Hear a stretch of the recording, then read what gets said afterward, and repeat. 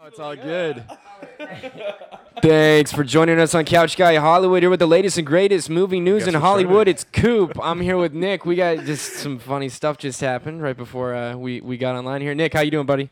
I'm doing very good. Thank you. Good to see you. As you can tell, we have some guests. Yes. Everybody, welcome to the couch. We've got David Laviola and Kyle Jordan Mueller from Romance and Rebellion. Hello. How's it going? How you guys doing? We're doing well. We're excited to have you after here. the incident that happened behind Small us. incident. Dude. Tell us about that, David.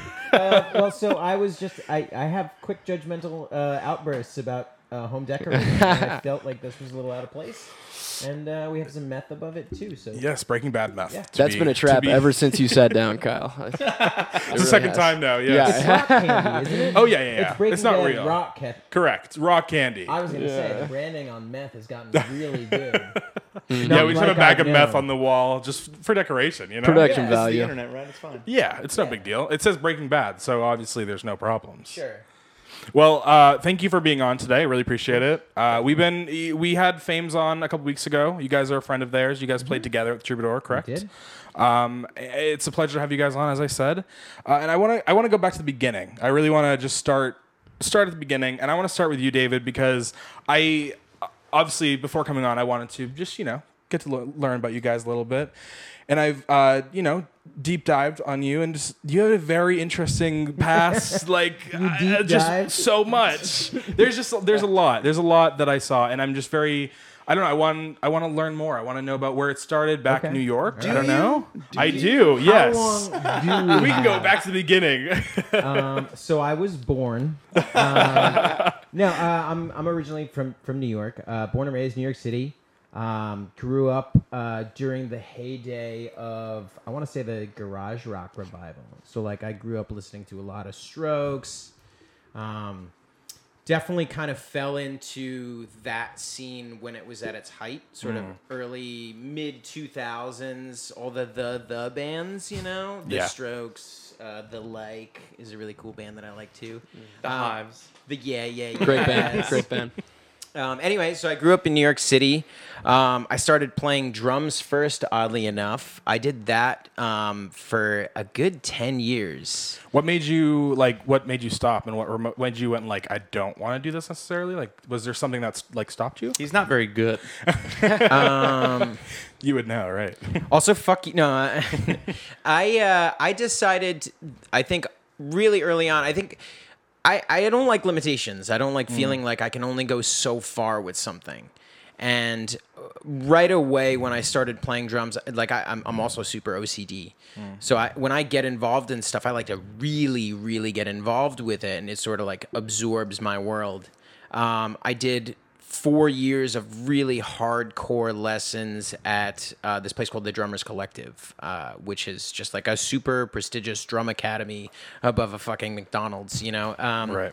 But anyway, I did that for the longest time, and then I joined a band. And when you sort of go from musical tutelage to band culture, it's two different worlds, educational world, scholastic world meets things where you just kind of want to vibe, So once I started moving away from the scholastics and of learning music and just really kind of getting into the feeling of music and just living inside of that and being creative, I think that it wasn't long after that I sort of saw the limits to what being a drummer could do for you. I mean, I loved playing the drums when I was heavy into it, but I also loved the act of creating a whole product, whether it's a band or whether it's a song, or even we did a music video yesterday, and from start to finish, when you put something together with all these different elements and suddenly it's a vibe, or it's a whole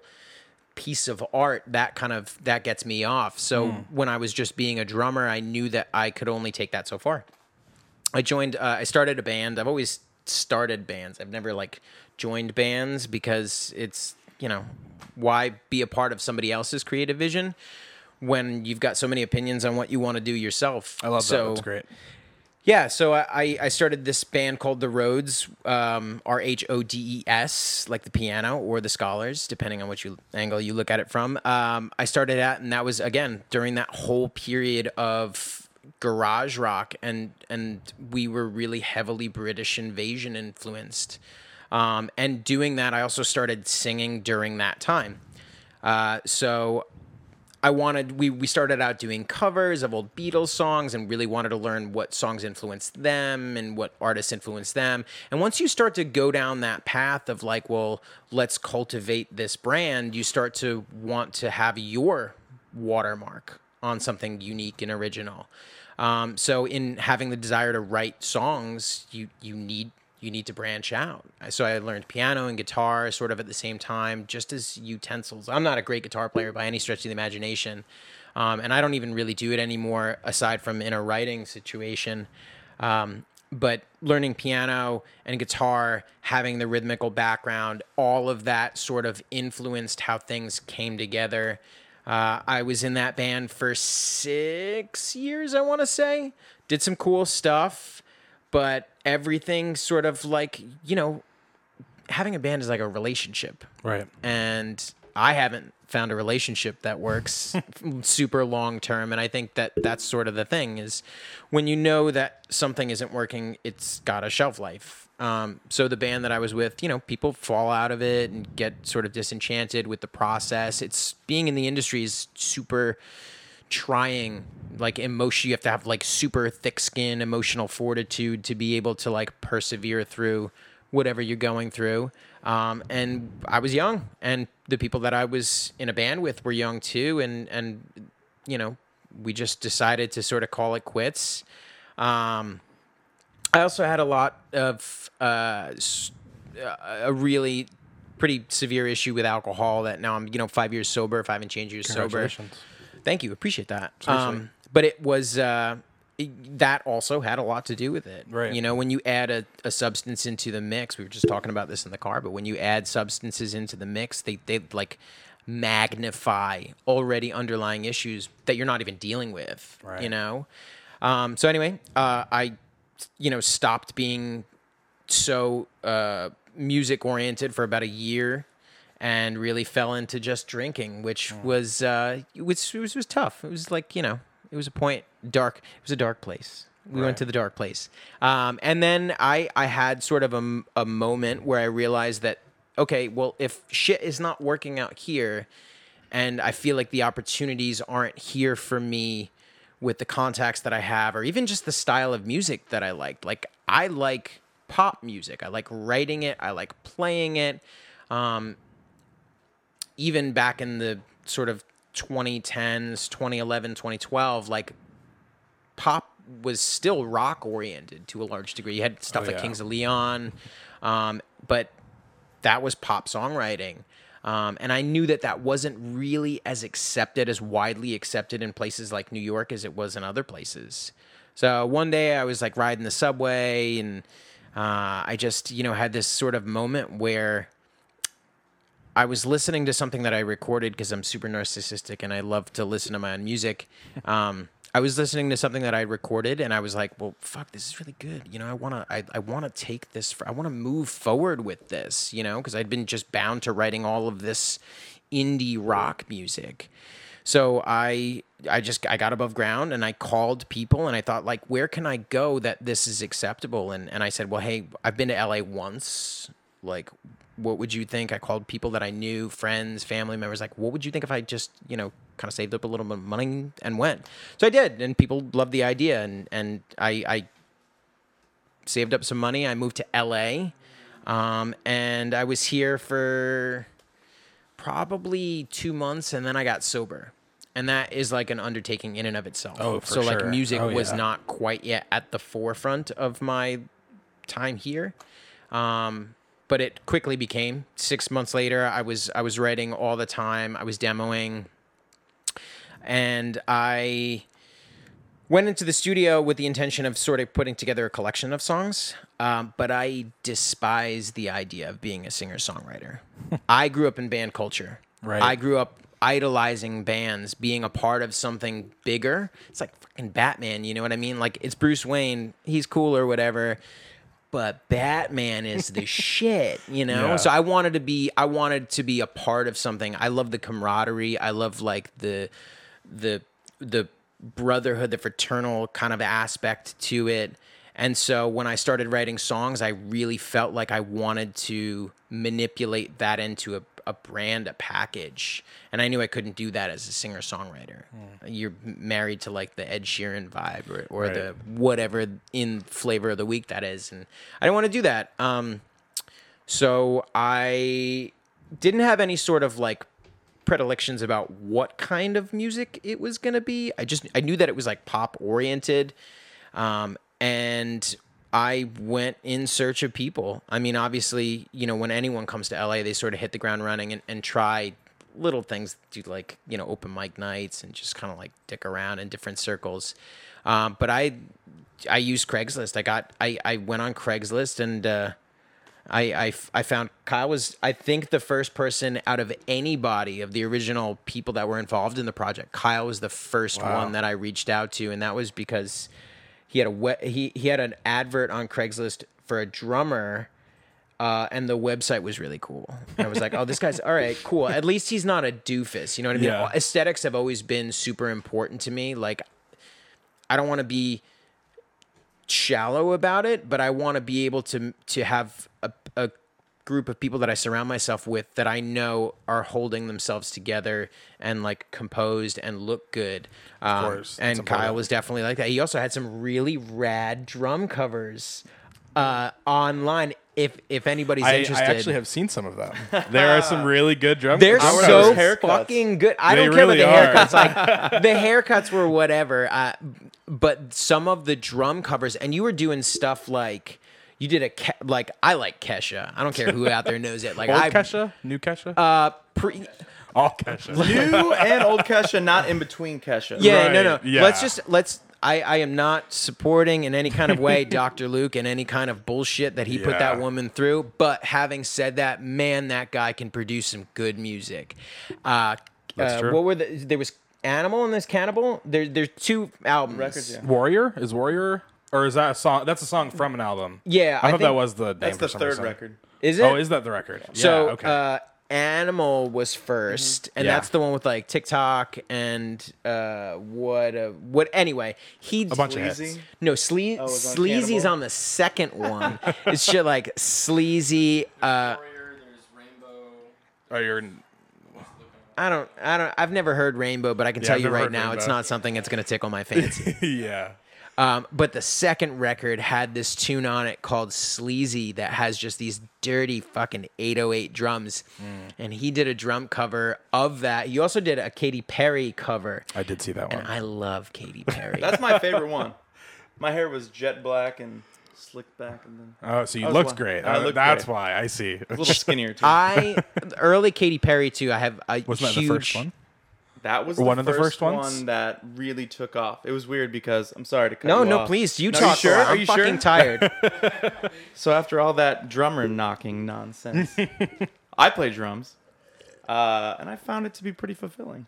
It's pretty That's great. not what you tell me all the time. No. So anyway, but no, that Katy Perry one, it was great. Worked with my buddy Matt on that one, and Patrick actually. We have a video director that we always use because he's like a friend of his. He's a Yeah. great director. His name is Patrick All Lawrence. great St. Louis people, super talented yeah. people, Shout and but no, I was going in to do.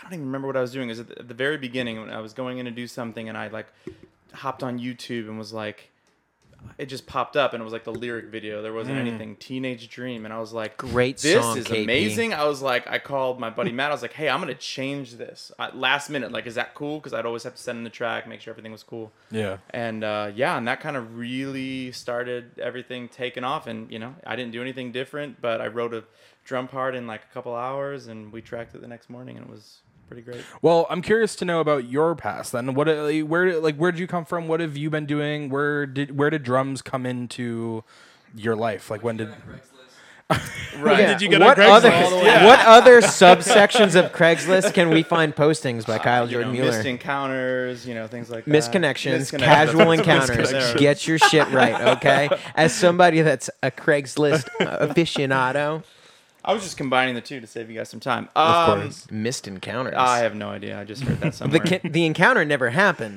And so what would the ad be like? Go on.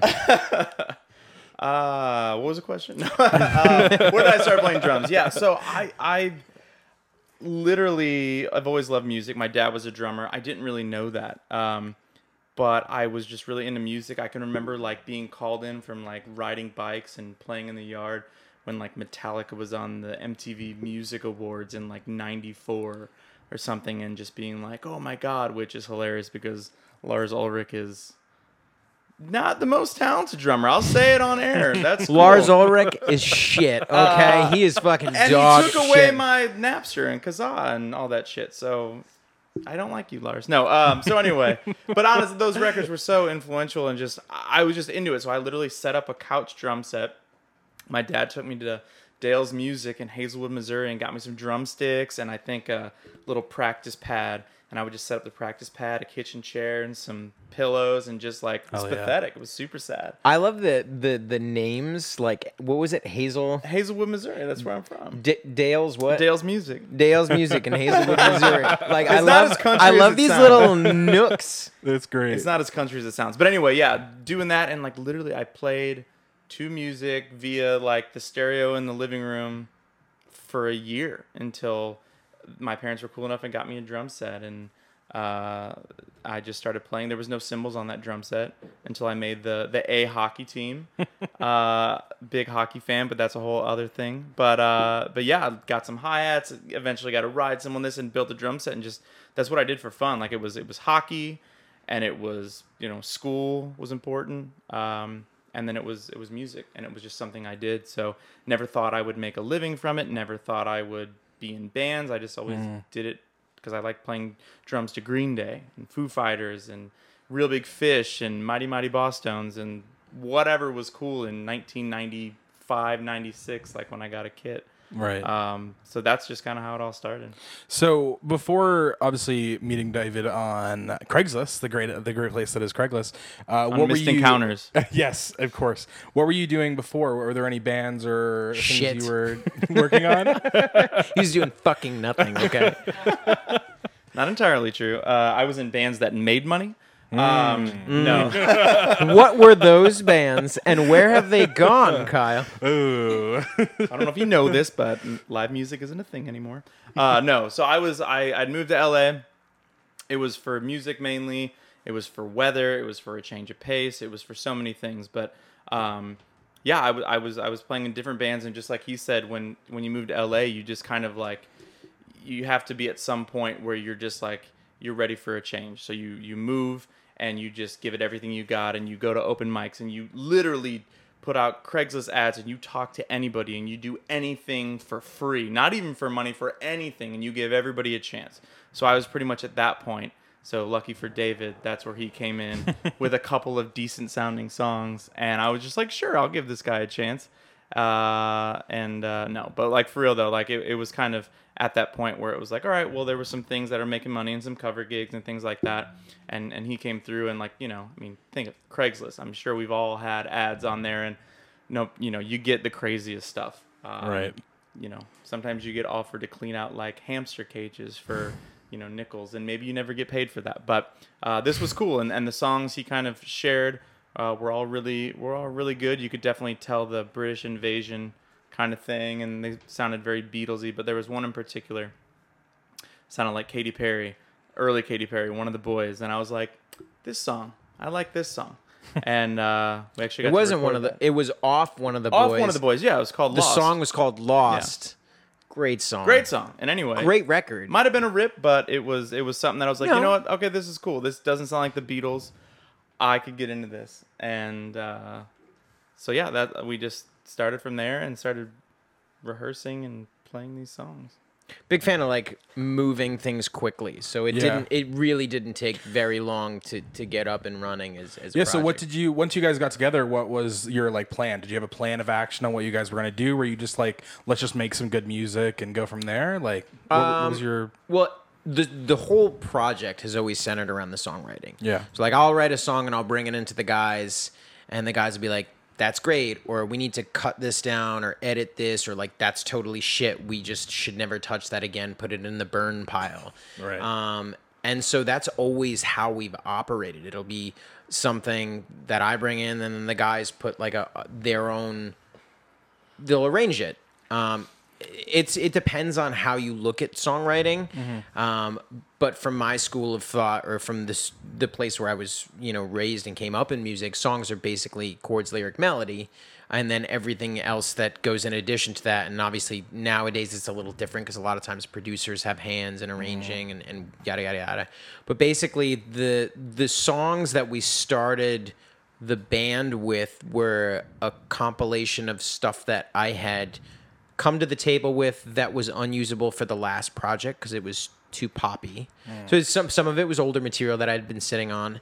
Some of it was material that I had written when I had just gotten to LA and gotten sober, but knew that I was going to push my own certain like pop agenda. And we basically, one of the first things that we actually did was just basically jump into the studio. Like we were right out of the gate with that first EP that we did. Within 6 months, we were inside tracking that EP. And if you've ever like done and put together a project and wanted to go to the studio, you know that you need to have assets, meaning like more than just, you can't, like if you're going to record a 3-song EP, you can't just have 3 songs and be like, this is it. This is my EP. So I think one of the first things that we did and what really like galvanized the band and the project from the beginning, before Kyle was even, before we even set foot in the room, were the songs. And like, he's got an amazing taste in music. We share a lot of the same tastes when What are some of the tastes? I'm curious for both of you. Sorry to I mean, cut you we off. both love. I love pop music. I know that he also loves pop music. You had a whole pop punk background that I did not have at all. I never went to Warped Tour before we played it, and Which I'd love to get into it a little bit. By the way, sure. Yes. I never liked that at all. That was not my bag. We did that for the intermediate, our sophomore EP. Yeah, We kind of took it down to Fall Out Boy, 5 Seconds of Summer kind of thing. That's awesome. But I mean, obviously grew up listening to the Beatles. I love all that Motown, Ray Charles, Sam Cooke, Little Richard, R.I.P. just died not too long ago. He had a good run. He did have a really good run. And then Yes, once I started getting into pop music, I love Bruno Mars. I love Bruno Mars. I love Katy Perry. All that stuff just super works for me. Early Lady Gaga. Now the stuff that she's making is not my favorite. It's a little different. And then if we're talking about like in the now kind of music, I like Billie. I think Billie's fantastic. I also I like a lot of the stuff that's on the radio. Lauv is cool. Yeah. What do you like? I'm big into country music. Really? Oh, that is right. I like pop stuff, but it can get real old real fast. There's a couple, that stand out. Dua Lipa, fantastic. Old, new Kesha, not intermediate Kesha. Yes. But no, it's like hit and miss, just like anything. I mean, even country music, there's a lot of just recycled garbage out there, and there's some that stand out in every genre. So I think at the end of the day, I just like a good song, and But Right. if I had to pick, I'd throw on, country music on Spotify or whatever, like new country or whatever. But yeah, that would be my answer. Awesome. That's sweet. The greatest thing about country music, I feel like a lot of country music is really good writing. It's just really clever, good writing. And I feel like in a lot of pop music, sort of it leans on the production a lot Oh yeah, for sure. to sort of make the song better than it is. But I feel like with country music, and I'm not even a huge fan of country, it starts out as a good song before it even Most gets of the time. Most of the time. Well, I mean, it's less relatable for me. Right, of course. Yeah, so we pretty much hit the ground running with the music. I had some of the songs already before I even came to LA. I'd had some of the songs from just getting to LA and starting the process of writing. And then we picked ones that we liked and started from, a little bean pile of 3 songs. Let's get these 3 songs together, and then it grew and grew and grew. We did our first EP within that first 6-month period. It was was it 6 songs or 5? I think it's 5. 5 with some. Yeah. edits and some. Yeah. I threw on all the edited radio versions for people who don't want to hear cuss words. But That's nice of you. Yeah, no, I can, For the couple people out there who were like, "Oh, I want the clean version." Well, then you are not going to like listening to me talk. But yeah, we hit the ground running. We started immediately writing music. I had also found the other guy, Aaron, who is the guitar player, through Craigslist as well. So like Craigslist was just Used to be hitting. Now it's for. It used to be great. Now it's mostly for people who just want to rant. I feel like it's definitely a weird place now. I'm not sure what happened to it. I think it was It's They always started charging you. That's what started happening to it. it charges Yeah, you. they charge you to like post Really? things. Yeah, I used to do like drum lesson ads and even stuff like that. And if you want to post anything, unless you do like a Certain sections, community, like certain you do that, you could do it. sections. But yeah, if you're like looking for business, Yeah. they charge you like $5. That a is right. post. Wow. Yeah. Hey, Yeah, before we I'm move trying to take on, that mind if money. I say something? Kyle, you were talking about, when you're listening to music, you're looking for things that stand out. To you guys, what is it that, what do you, when you're creating, how do you make your music stand out?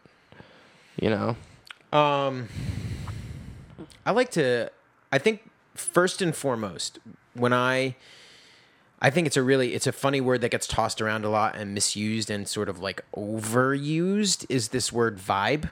It's like it's a vibe, dude. And that's fine if you want to like label a ton of stuff inside this like blanket umbrella term, but a lot of times something just needs to there's just something about it, whether or not it's a melody, whether it's chord progression, whether it's like a lyric.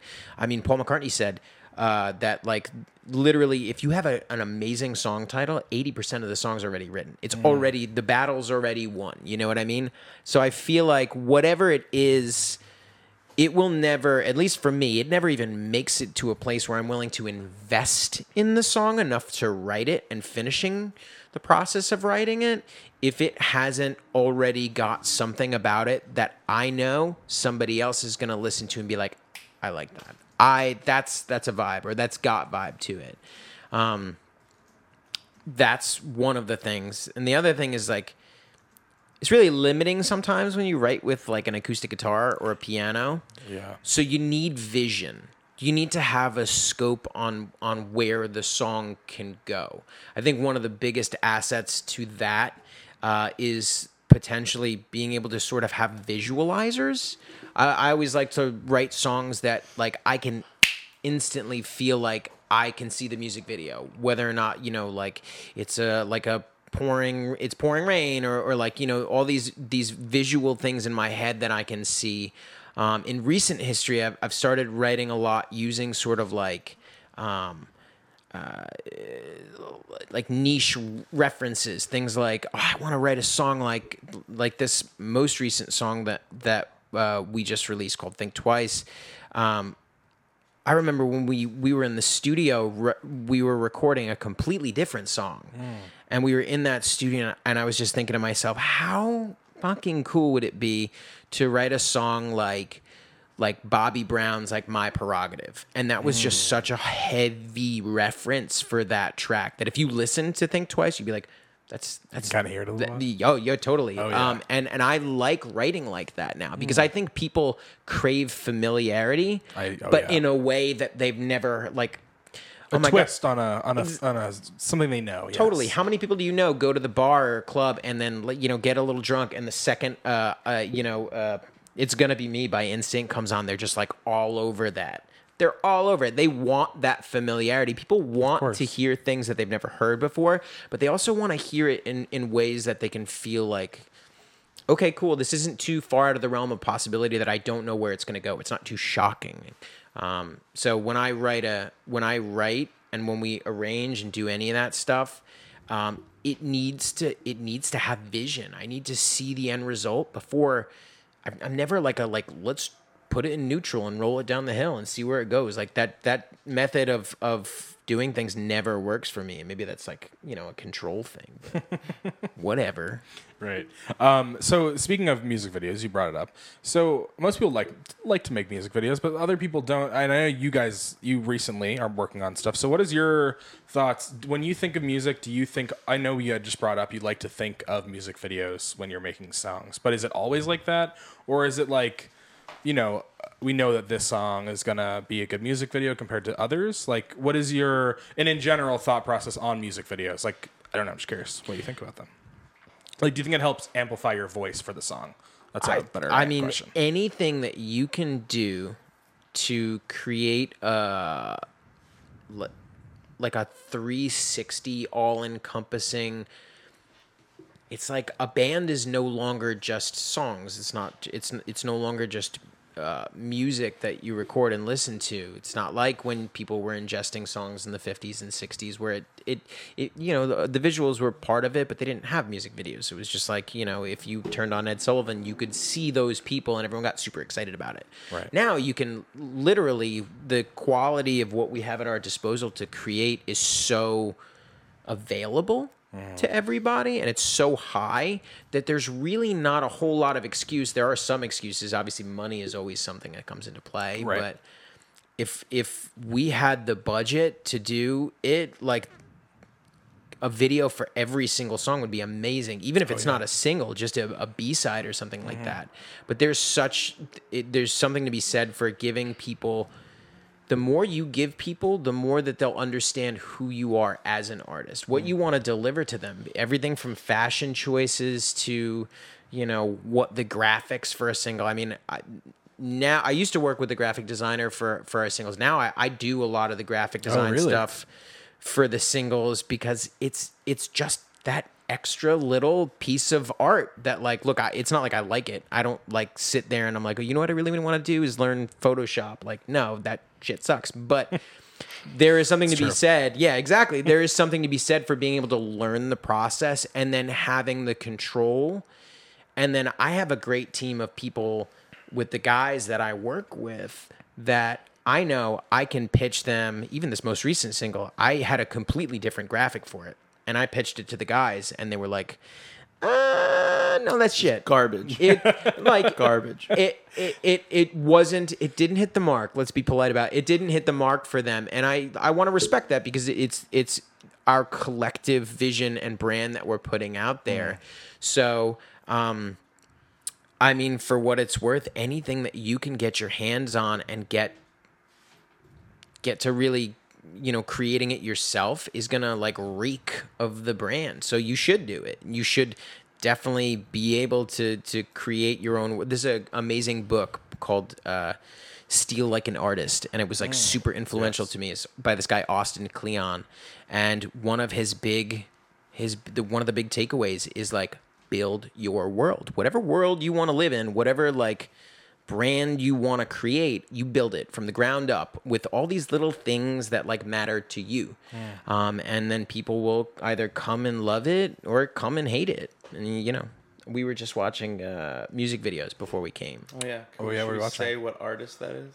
Go. We were talking. I had shown Kyle Oliver Tree. Oh, You guys, yeah. you guys are familiar with Oliver Yes. Tree, Yeah. And I feel like he's almost like Tekashi 6ix9ine, right? In this, he's in the way that like it's such a strong. It's almost unmistakable what they are as a human, as a brand. I mean, Tekashi 6ix9ine is a way different thing than Oliver Tree, Right. Just a little different. but you still like you get it pretty instantly. You're like, wow. There's humor, there's darkness in Oliver Tree. It's like a little grungy. There's like all of these elements. He's got a very like he's bringing in, you know, his sort of like superimposed 90s weird shit with his like pipe leg Jinko jeans and his like I love that guy. He's so cool. windbreaker.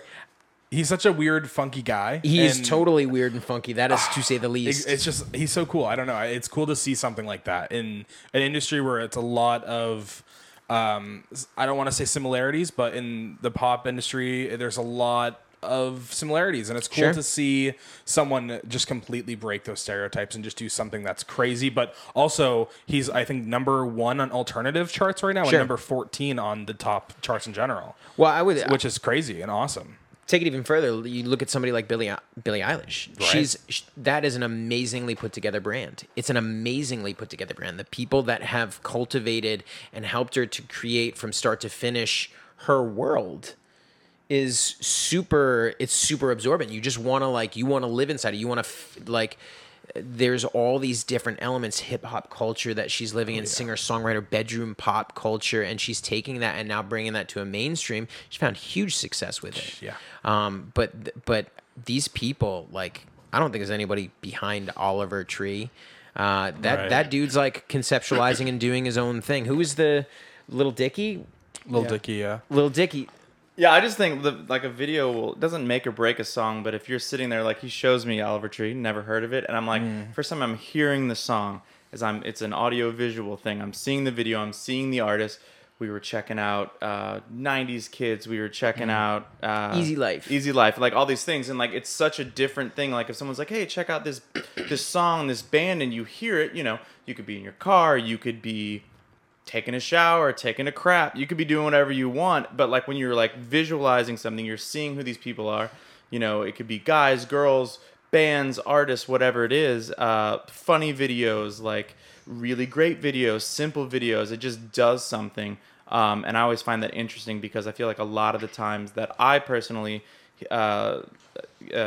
hear music for the first time is just the song, and then I go find out a video, and not even that much. It's not there's no MTV anymore, no Box, no whatever you watch, Fuse. There's nothing like that where you're just perusing the TV and you're like, oh, that's a great song, it's super cool. It's half the time it's holy shit, that's what that person looks like, or Oh yeah. So for me it's even if it's a bad video, sometimes you can really connect with it or think damn, I should have never watched that, or whatever it may be. But I think videos are a really cool way to just add another dimension to your sound. And so I do kind of want to go off topic completely. We had brought it up. You had brought it up a little bit. You guys have been at, I don't want to say, I'll say festivals, but multiple different places. South by Southwest, Emo Night, you went to Warped Tour. I just want to know, tell me about the whole experience. Tell me how it came to be. These are just, it's very interesting to me, and I would love to just know more. Yeah, so for when we started the project, I think it had an air of poppiness to it that sort of detoured when we went to do our second EP. I think we were drawing a lot of influence from people that we were looking at that I mean, we liked the music. I like 5 Seconds of Summer. I think they're a cool band, and I think we were definitely trying to chase some of those coattails. And I think it also had a lot to do with it's easy to put sort of British Invasion style songwriting with some power chords, and suddenly it's pop rock. That's exactly how it is. You can hear it that a lot of these people that are in that scene are doing that. So when we started out, we weren't doing necessarily pop rock, and then toward the end, there's 1 or 2 cuts on the first EP that kind of have a little bit more of that pop rock kind of vibe. The Next Best Thing, which is off of the first EP, More Than Friends, those 2 songs are super, super duper pop rock. When we went to go and do our second EP, we sort of fell into a little bit more of a world because we were a band and we had guitars. We're like, okay, well, let's just kick on some distortion and it'll make everything sound cooler. But it opened up doors and it closed ones that picking a lane does for you. And that's what it is as an artist, is you're essentially saying okay, well, we all want to get to the big pond. We all want to get to the ocean, but what stream are we going to go down? And some streams narrow and you don't get as much opportunity coming your way. When we started doing sort of more of the real heavy pop rock stuff, we got a lot of those opportunities. Babs and the people from Emo Night are just, they built an amazing platform, and they are all about elevating local artists. They do it all the time. and like I said, they built an amazing platform. I mean, they just basically reached out to us, and they treat you super well. You go and do it, and you get to say that you're part of this sort of alumni of people that have done emo night, which is like, if anyone's ever been to emo night, it like the line's out the door, around the corner, completely around the block. There's hundreds of people that go to see that. So that was something that was just like, we had built up enough of a local presence that we were given the offer, which was really awesome. Warped Tour was a very interesting situation because it was a contest prize. Oh, really? Like, yeah. That's So awesome. we entered into a contest that was, it was a string brand. It was like Ernie Ball? It was Ernie Ball. okay, yeah. So Ernie Ball put out this thing, and like, I'm such a and I'm antsy all the time. I need to do shit. So I found this opportunity, and Ernie Ball was touting that like, oh, like if people like vote for you on a regular basis, then you could pitch yourself up through brackets, and like the winner of the if you win your bracket, you get to go and perform wherever your local regional Warped Tour is happening, which is how we got to go and play in Pomona. I think overall, like the experience, as the question was asked, was, I don't know, for me it was like super cool. I grew up when Matchbook Romance and Fall Out Boy and Mayday Parade, and that was like your idols. Like and I would go to Warped Tour every single year, and I actually won the Ernie Ball contest with a band back in 2007. Really? Yeah. Really? The Vanity Affair, shout out, what up? That's awesome. But back in St. Louis, and we did like St. Louis and Kansas City, same kind of thing. But to go back and be your adult self and to play one of the second to last Warped I think it was Tour, the second to last Warped Tour. and then the emo night, it was kind of just like you became your hero for a second, and you were at these places, and actually, crazy enough, we got to meet and watch, and it was Goldfinger was playing, and they were actually playing with I'm gonna not remember anybody's names, but MXPX. It was the bassist. and Phil Sneed from Story of the Year was on guitar, and the Matchbook Romance drummer was. I was just like, "What is happening? Yeah. This is like Warped Tour 2006, 2005 all over again." And it was just like it was just crazy to be kind of a part of it, especially at the tail end of it. So I think, at least for me, it was just like a nice little. Wow, that was a really good way to go out. So how is it compared to other shows that you guys did? So like obviously it's a big difference, I would assume. So how is it like going into it? Did you get prepare differently? Was there any sort of like, okay, like this is kind of like, or were you just very like calm about it and just trying to not think of it that way? We've always been a super rehearsed band. That's good. Like A show's a show. That's awesome. It's always like 2 days a week rehearsal, 3 hours, 2 hours of rehearsal from day one. That's always what it's been. Like sometimes we mod a day here and there, but it's like a job, like you show up because you need to make sure that you are well put together and that the product is really put together. So I don't think we did anything super special for Warped Tour. Just like tailoring the set maybe to like what, when our set is, who we think we're going to be playing for. Emo Night was way different than Warped Tour, which is like a daytime thing. And like, you just want to, we had, the set and it's time. a big stage. It's a big stage and it's set one of our shortest sets. It was like 18 minutes or something like that. It was quick, so we just were like, we didn't want to slow it down. We just Right. wanted to hit them with everything you got. So I think in terms of preparing, we take the time to choose what our set's going to be like, but we treat any show like it's the Pig and Whistle or That's great. Warped Tour or whatever it is. Yeah, every audience that you ever play to is going to be a different audience, and depending on what you're trying to come across as. I mean, now we have a whole set, and it flows, and it's got all this like sort of like crossover interlude kind of stuff that happens. I think going to Warped Tour was one of the first times you really realize the level of backing tracks that everyone are using. I mean, he's been Nowadays. Right. Well, I mean, going back, I wasn't a participant in that kind of culture growing up, but like now you're looking up on stage and you're like, holy shit, there's like 3 guys there and it sounds fucking huge. Like, how are they doing that? And I remember asking him, a day or two after, and he was like, yeah, dude, everyone's got backing tracks. They've all got everything that they're doing in duplicate. Right.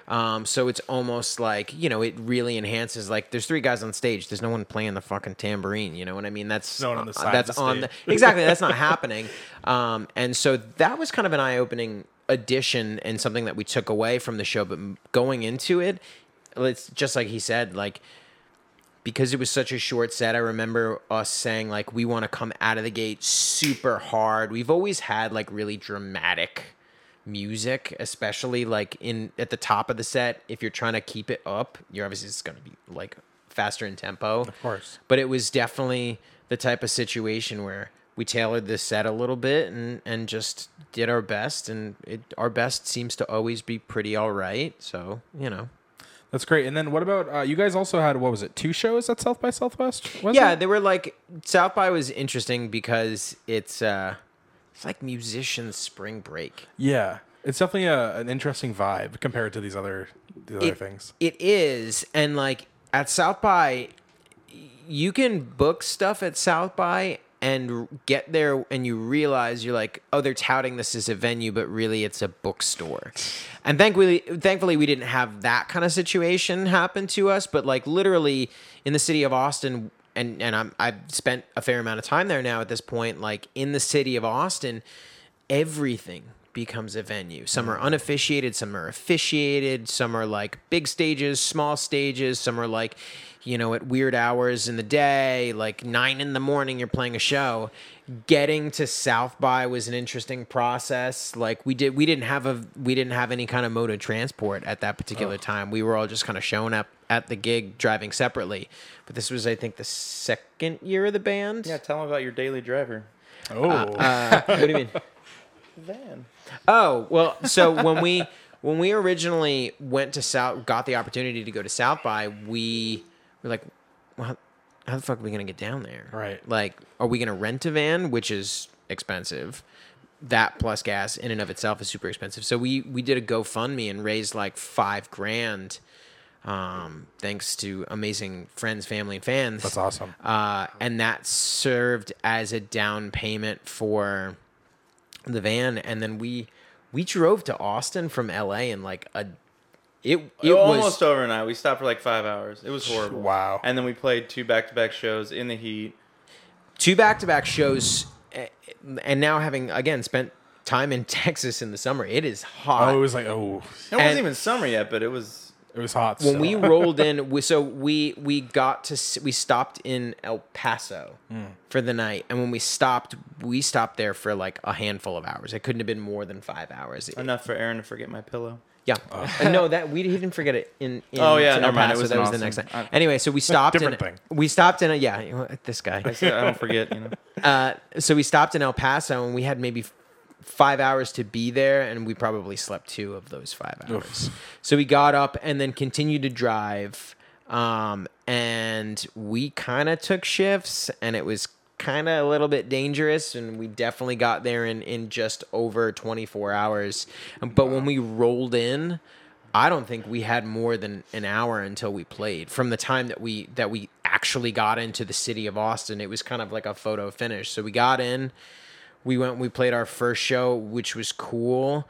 When you don't get a lot of sleep and then you got to sing, and then we had another show later on the night. It's a little nerve wracking, but South by is it's a great time. I mean, it's something to do if you're in the industry. I think everybody at some point in time wants to do it, and then you do it, and you're like, That was a great experience. that was a cool experience. Cool. Let's move past this. Right.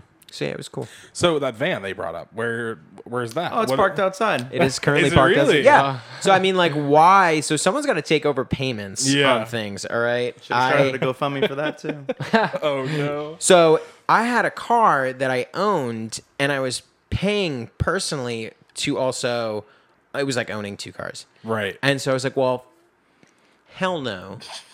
I am just going to get rid of the car that I have and just use the van as a day-to-day vehicle. So now Hell yeah. I have the pleasure of driving around an 8-person Ford, what is it? Econoline? No, Econoline's like the shitty one. It's It's the better one. it's a nice van. It dude. was a nice van Until when? until you parked it in Hollywood. Hollywood's just all right. Whatever. Someone stole one of the mirrors off the side of On the hubcaps. hubcaps. Yeah. Slowly just deteriorating, but it's great. What are you Still gonna do? works. Is those people, they need to eat too. I don't know exactly how Eat much off the Blue hubcap. Rock Yeah. will get you. How much 2 hubcaps worth of Blue Rock will get you. Yeah, I don't know. But Daddy's gotta eat. You Not know what that I mean? Cooper, are there any questions from over there that you'd Yeah, like to yeah. ask? I'm a little curious. That everything you did, that whole story you told at South by, like, man, that's a lot of anxiety. Follow, a lot of stuff. My question for you is, were there any takeaways? I think this is probably just up to your entire career, both of you guys, and moving forward. Any takeaways? Anything you guys learned from your experiences? Maybe learn, from other experiences that you're gonna use into your career moving forward. Kyle. From South by specifically? Yeah, or anything. Yeah. Oh my goodness. It's a couple years ago now. And it's not even that. I actually played it twice with a different band, and all I remember of that is just you can't park anywhere. Ugh. So it's and playing drums is That's the the worst absolute part. worst instrument. I will to say that. lug around. So I say if you were wherever you're playing. How did you even get how'd you even do that? The then? first time there was a cart that the venue had, and when we went, they're kind enough to where It's like moving into college with the yeah, carts. that everybody kind of grabs something, and it's not even a whole drum set because they have backline kits and everything like Yeah. that. But I guess my takeaway from every experience is I should have been a singer. To be honest, I don't know what kind of Are you a good world singer? you're living in. Not even in this band, just in general. Yeah, It's it like- better not be in this band because there is always a helping get hand help in this coming band. from this area. But yeah, if I could have learned anything, I would have been a singer. Definitely. Kyle Jordan Mueller, least amount of work as possible all the time. For the most amount of money. All right. I don't know. I think that being involved in a project and creating something is a huge learning experience because there's all these little like piddly intrinsic little bullshit experiences, problems that you have to circumvent. I mean, like on a daily basis, everything life, there's an expression, life prepares you for life, right? So you do something and the first time you do it, okay, it kind of sucked. It was hard to get through. I mean, the first gig you ever played, everyone's shitting bricks when you get up on stage and then you do it and you're like, let's do that again.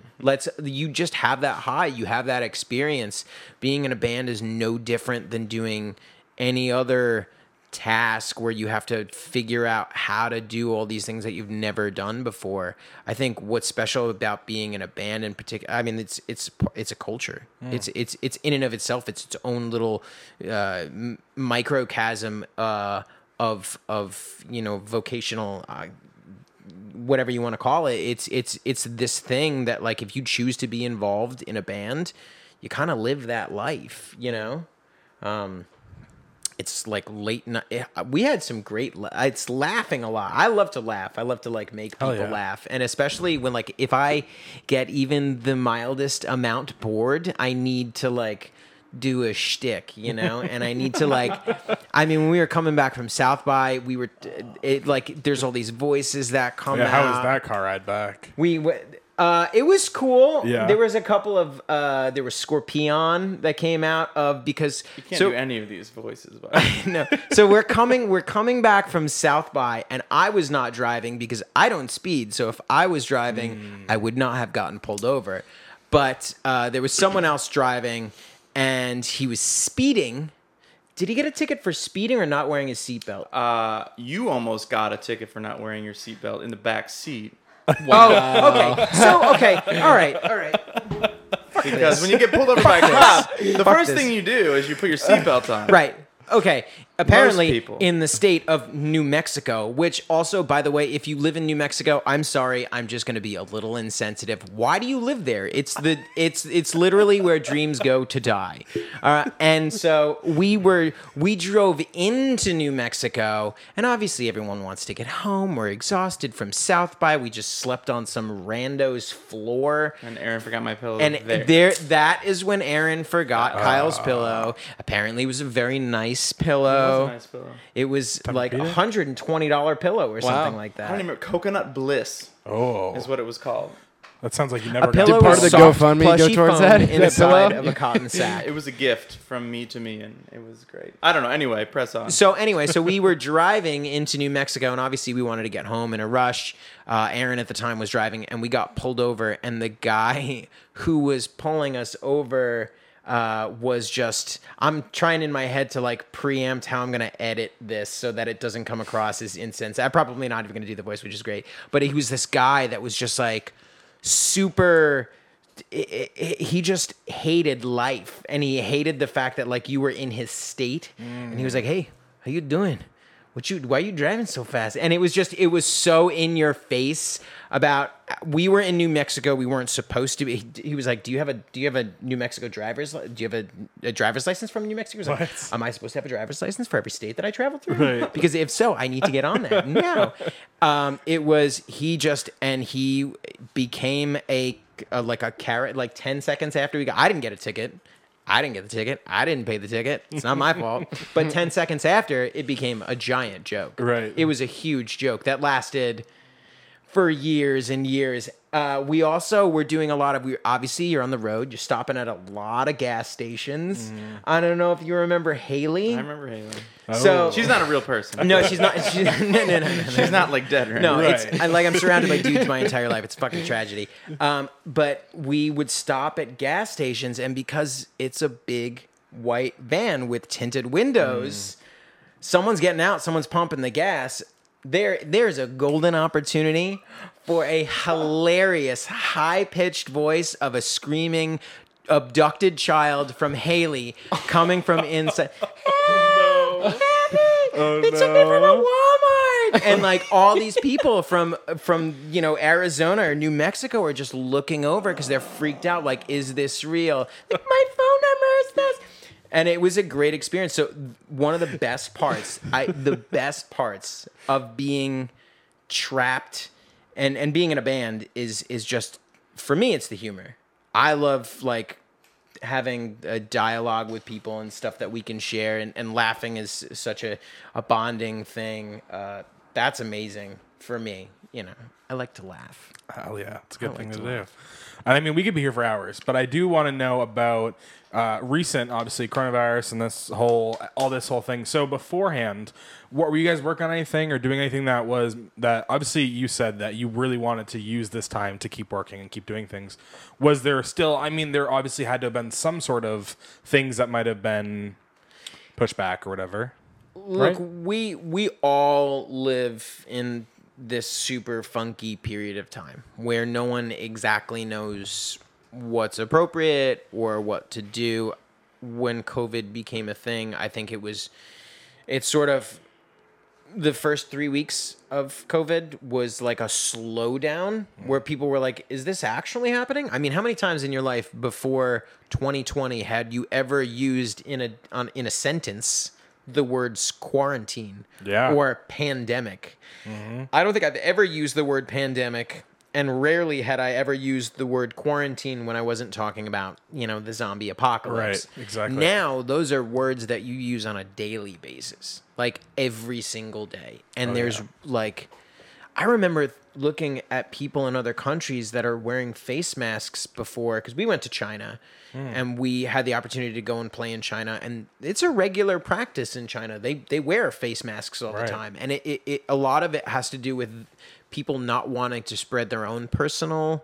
If someone's got a cold, they're going to throw on a face mask, not so that they don't get more sick, so that they don't spread their illness or their cold to somebody else. So like when COVID hit, I think it was a slowdown and then became a real serious kind of like, ooh, we're gonna have to pause for a second. And the first kind of 2 months were a little bit of like an unknown. You know, it's a little bit of a question mark on what the outlook of music looks like. I think right in the beginning there became this like, oh, let's all jump on the live stream train, and then you quickly became super aware that like people get fatigued. They don't live streaming music, watching somebody play an acoustic guitar in their living room, because you're not gonna go out, you know, and do it in a public setting. Became super boring.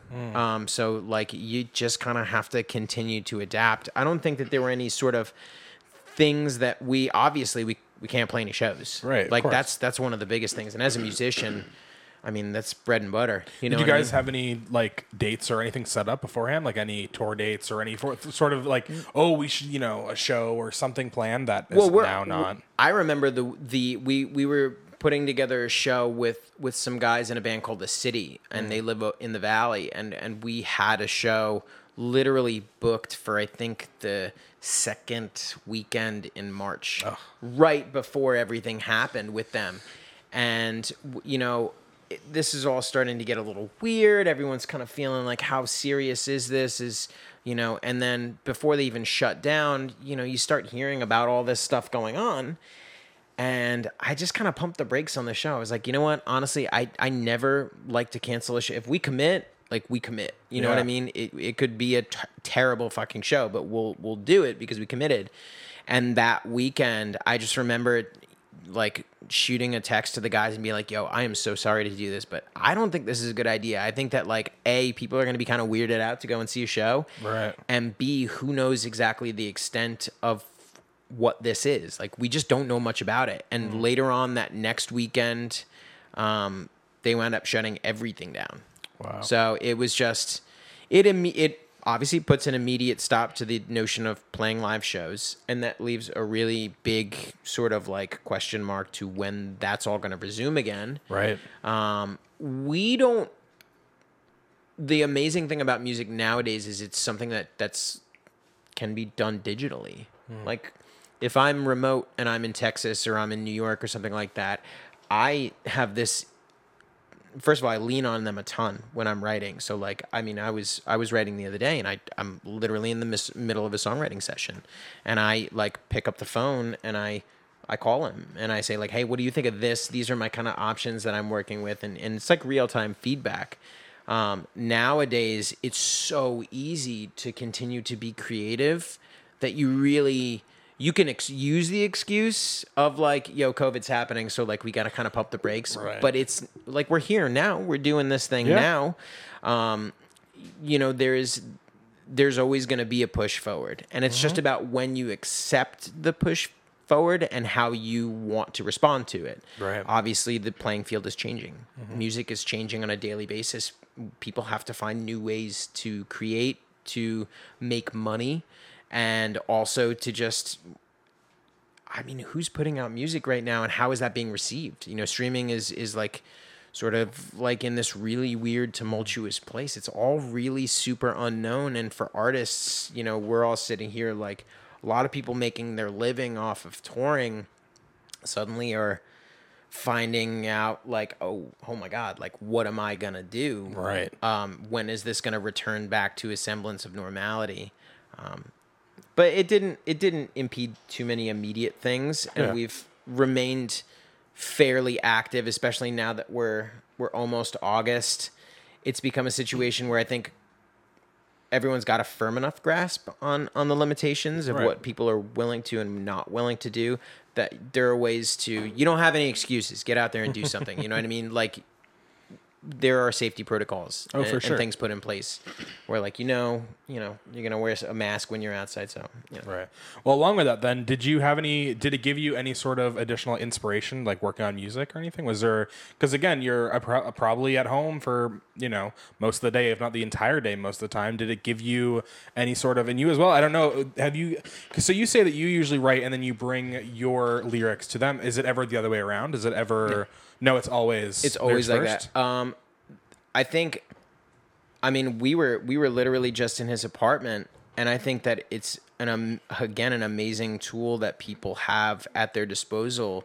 If you are creative, you will literally find a way to do what you need to do. I mean, his girlfriend is an amazing singer-songwriter. Awesome. And you started doing home studio stuff too. Yeah, I mean, for me, it's like March was the end of. I would play every Friday, every Saturday, gigs.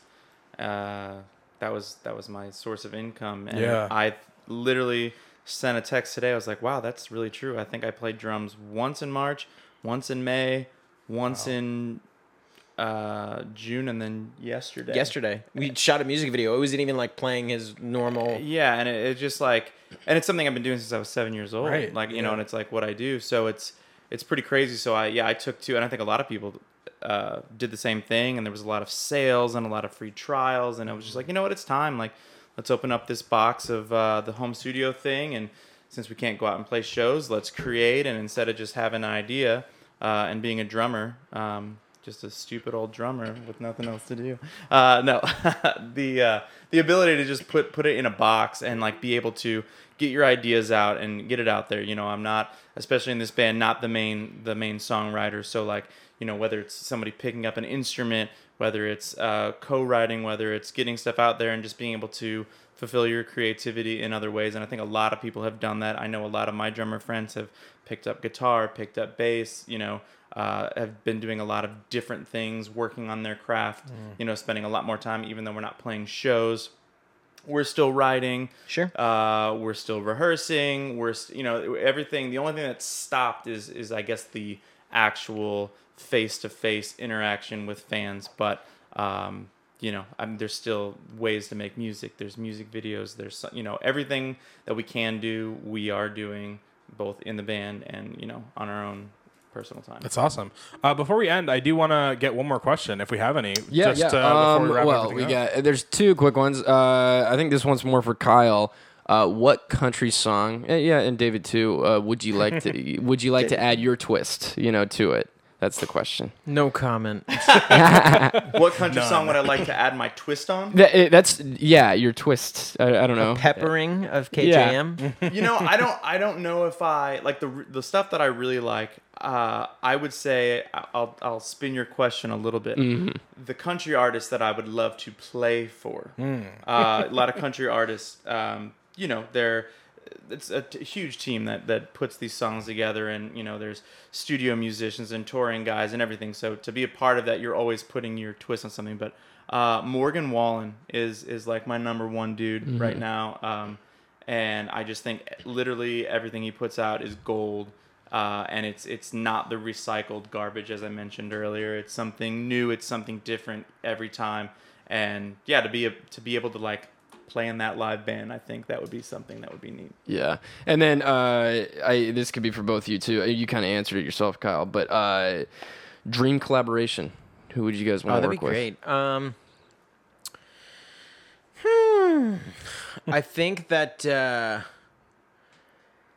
it would have to be somebody who would bring something to the table that inherently I couldn't like just superimpose myself. So I think that like some feminine energy would be I was going to amazing. say, I was sorry to interrupt you. I feel like Halsey. I know that Halsey would be amazing. I'm very interested to see that combination. But personally, I like old Halsey, not a big fan of her newer stuff, but I feel I would be very interested to see that combination. But you go, I stole it from you. You know who I absolutely like love to death is an artist that I don't know if you guys are familiar with. Her name is Kim Petras.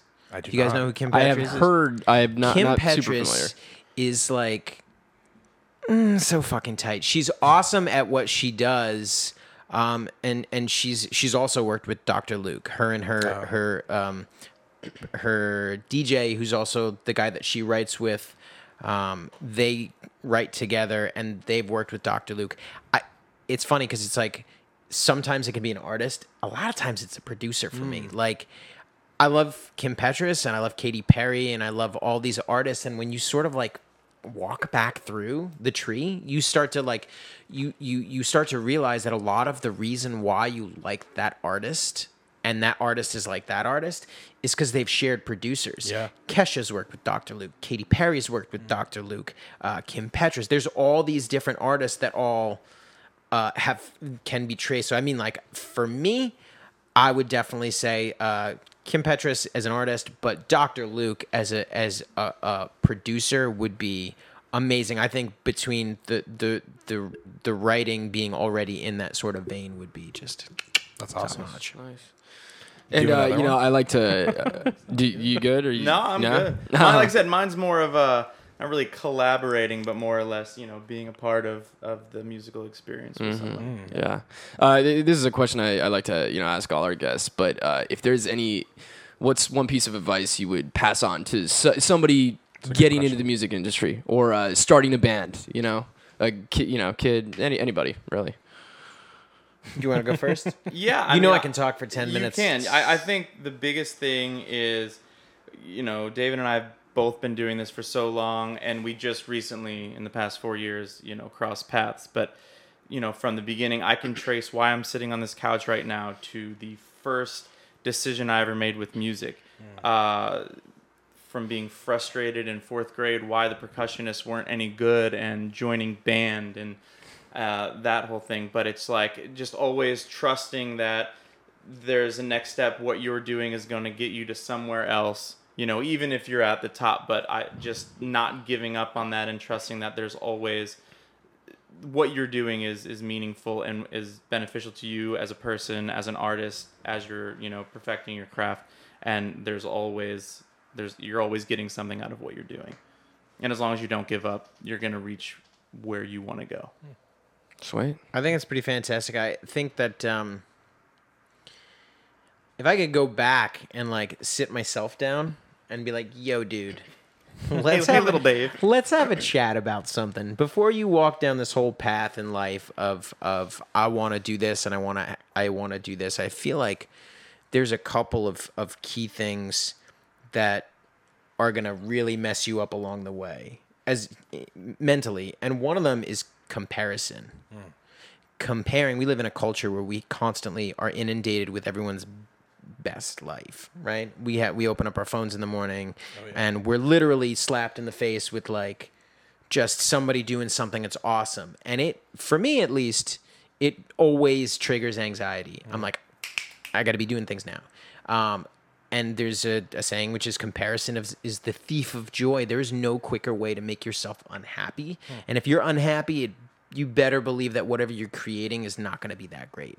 There's no faster way to create bad songs, bad art, than by comparing yourself to somebody that has nothing to do with you, has not had the same set of circumstances as you, and comparing them to what you have going on and saying, well, like, why don't I have that? And I remember being young and doing that, be like, well, I try hard, Right. And that's like the biggest load of shit that you can ever try and justify. It's not like that. Life is not like that. And we live in this place now where all we see is the end result. We only see everyone's quote unquote best life or what their newest thing is.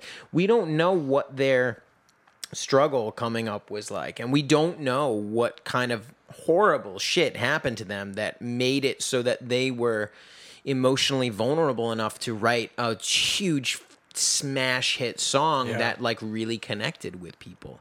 So I think that if you can do yourself one favor is before you like go down this road, make sure that like you're not looking at somebody else and being like, well, why am I not as good as them? Or why don't I have enough of what they have? Because everybody's different. Right. I definitely think that's important. Well, I think we're right out of time. I believe we're gone past the hour mark. This has been a great conversation. It's great to have you guys on. Great to be here. And before we go, though, obviously, I'd love you guys to tell us what you got going on. What's, if you want to shout anything out, feel free to go for it. Yeah, totally. We are in the midst of, we have a couple of new singles coming out. We are not announcing when and what those names are, but like we are continuing to release music through the year. So expect 2 to 3 more singles before the end of the year. We also have some music videos coming your way. Most closest to now is going to be our new music video, which we actually just shot yesterday. That should be coming out sometime in the middle of August. That's going to be for our newest single, Think Twice. Awesome. I'm excited. Well, Sweet. again, thank you so much for being on. Thank you guys for Yeah, having dude, us. really had a great Of time course. on here, guys. And Love the energy. Yeah, of course. And as always, we will see you guys on Thursday, right? Thursday, It's John Tuesday. and I. It's Yeah, Days don't yeah. matter. yeah, exactly. We'll see you guys on Thursday at 5 o'clock. And again, thank you guys for coming on. Don't forget Thank David you. Laviola and Kyle Jordan Mueller on Exactly. Romance and Rebellion, everybody. Thank you so much.